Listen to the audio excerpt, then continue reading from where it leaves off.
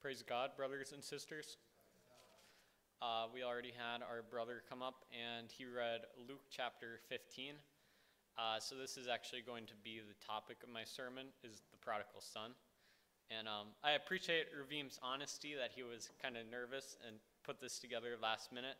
I was actually, I was struggling with this sermon too, because I wanted to look at the whole parable, because we know there's the younger brother and the older brother. But I'm actually just going to be focusing on the younger brother in this sermon. Maybe starting out, the parable starts in verse 11, and first verse we'll actually read is going to be in 1 John chapter 2, and we'll be reading verse 15. I'll be reading from the King James. Love not the world, neither the things that are in the world. If any man love the world, the love of the Father, and the things he says. So he says, if you love the world, the love of the Father is not in you. So we see here, it says, and the younger of them said to his father, Father, give me the portion of goods that falleth to me. And he divided unto them his living. So we see that the son, he says, he's living in his father's house, but he says, Father, I want to go, I want my inheritance, I want to go do what I want to do. So he's this, and again, this is a parable, and there are many interpretations, so this is going to be my interpretation of the parable, but again, I want my inheritance. He wants to go and live in the world, and I look at this as a pollution of the world. They're in the church, but they still have that desire for the world. They still look at the world, they still look at sin, they're like, oh yeah, well, when I used to party, when I used to drink, and they still have that desire. So he says, I want to leave, I'm going to go do whatever I want to do. And the father, what's interesting, he doesn't try to stop him, he doesn't say, no, you're staying here, you're under my house, my rules. He gives him the inheritance and he lets him go. Just as God, he doesn't force us to stay, he doesn't force us to be Christians, he doesn't force us to pray or read his word. And then as we go on, it says, and not many days after that, the younger son gathered all together and took his journey into a far country, and there wasted his substance with riotous living. And so we see he's out, he's in the world, he's, as we read later, he was into prostitutes, he was living a not good lifestyle. And I think this is the stage of sin where it's fun. It talks about in Hebrews, the pleasure feels good, where it kind of seems like there's no consequences. And I think that a lot of people, this is kind of that part of sin that they remember. They remember, oh yeah, they remember all the good times of sin. But as we go on, it says that a famine was in the land, and he had spent everything. So now at this point, the fun's over, his money is gone, and he's hungry. So it says he went and joined himself to a citizen of that country. So he joined himself, just as people, when they are in sin, they become joined to the sin. So at this point, he's just trying to stay alive. He's working for this guy, feeding pigs for him. And somehow he's working for this guy, and he has nothing to eat, and he's wanting the pig food. So it almost seems like he's working like for free if he has no food. But you look at it in the King James, again, it says workers of iniquity, slave for it.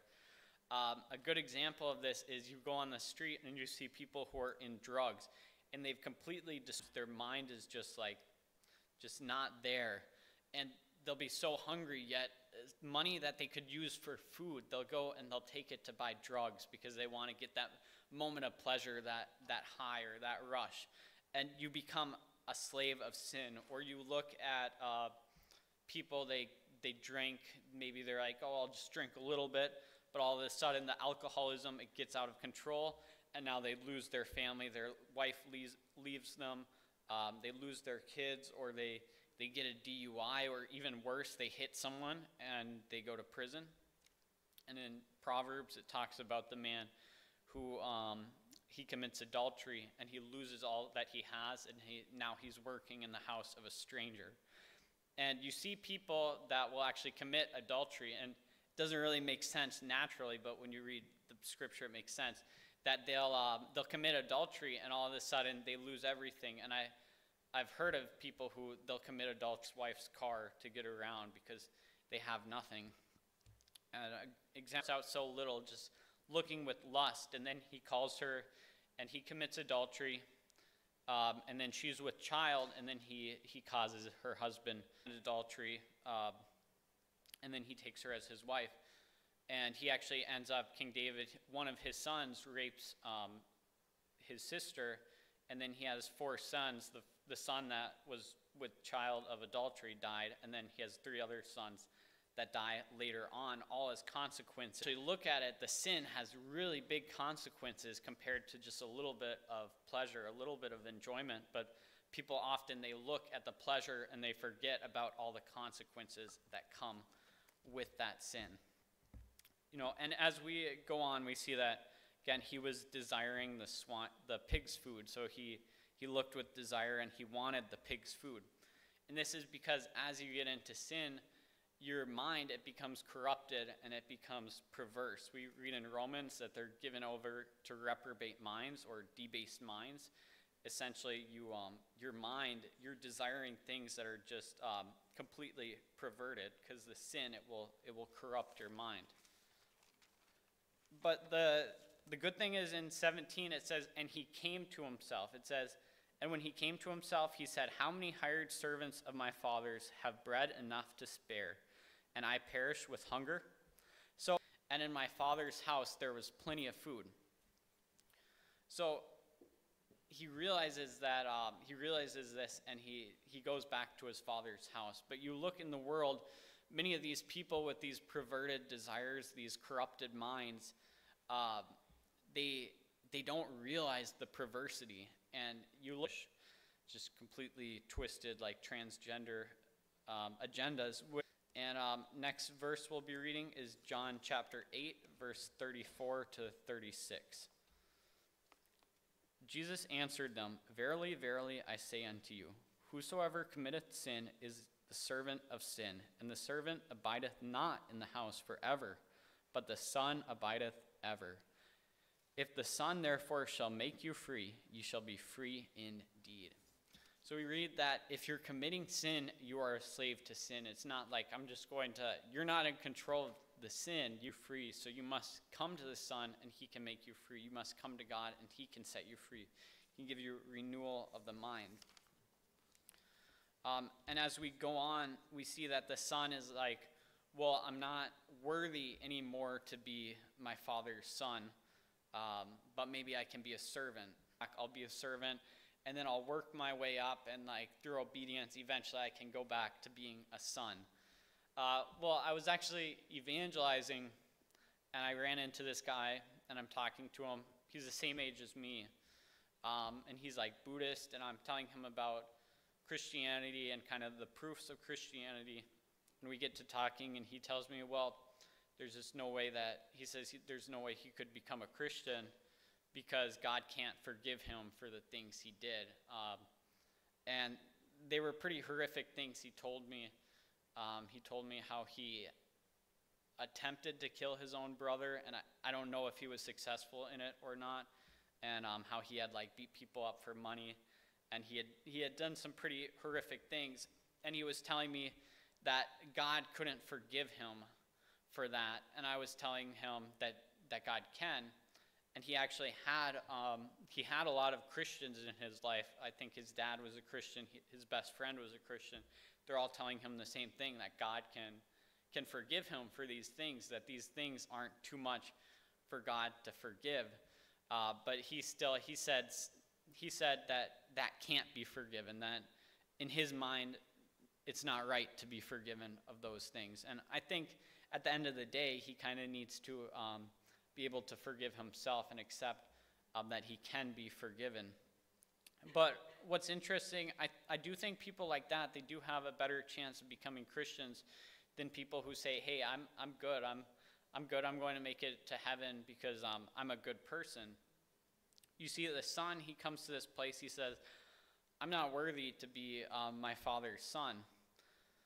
And I think as Christians, you need to come to this place of saying, hey, I'm not worthy.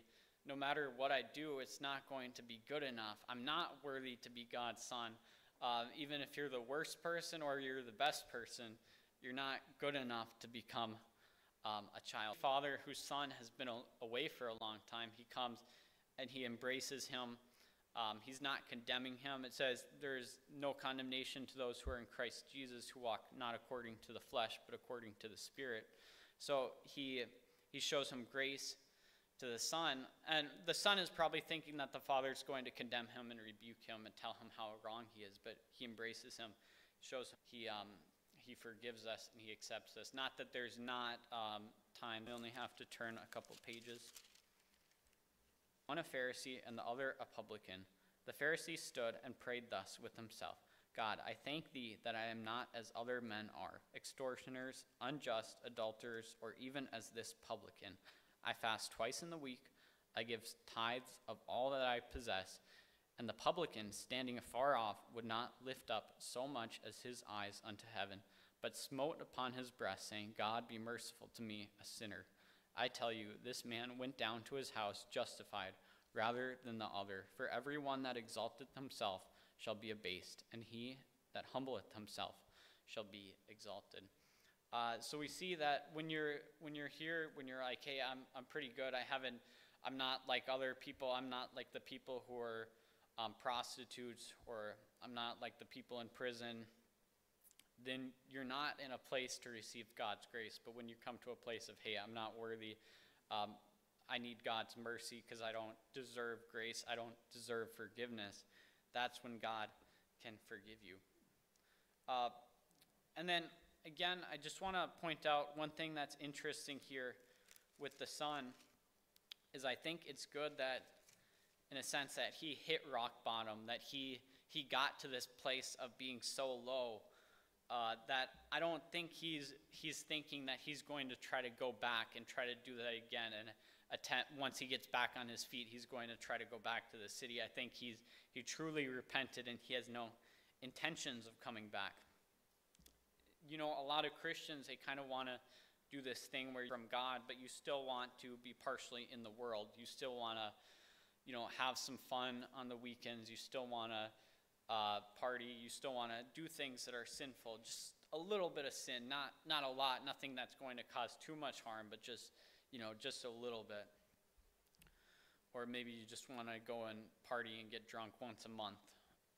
But in 2 Corinthians, it says, 2 Corinthians 5:17, it says, therefore, if any man be in Christ, he is a new creature. Old things are passed away. Behold, all things are become new. So when we're in Christ, when we're a new creation, the old things have passed away and we're a new man. We're a new creature in God. And God, he's a jealous God.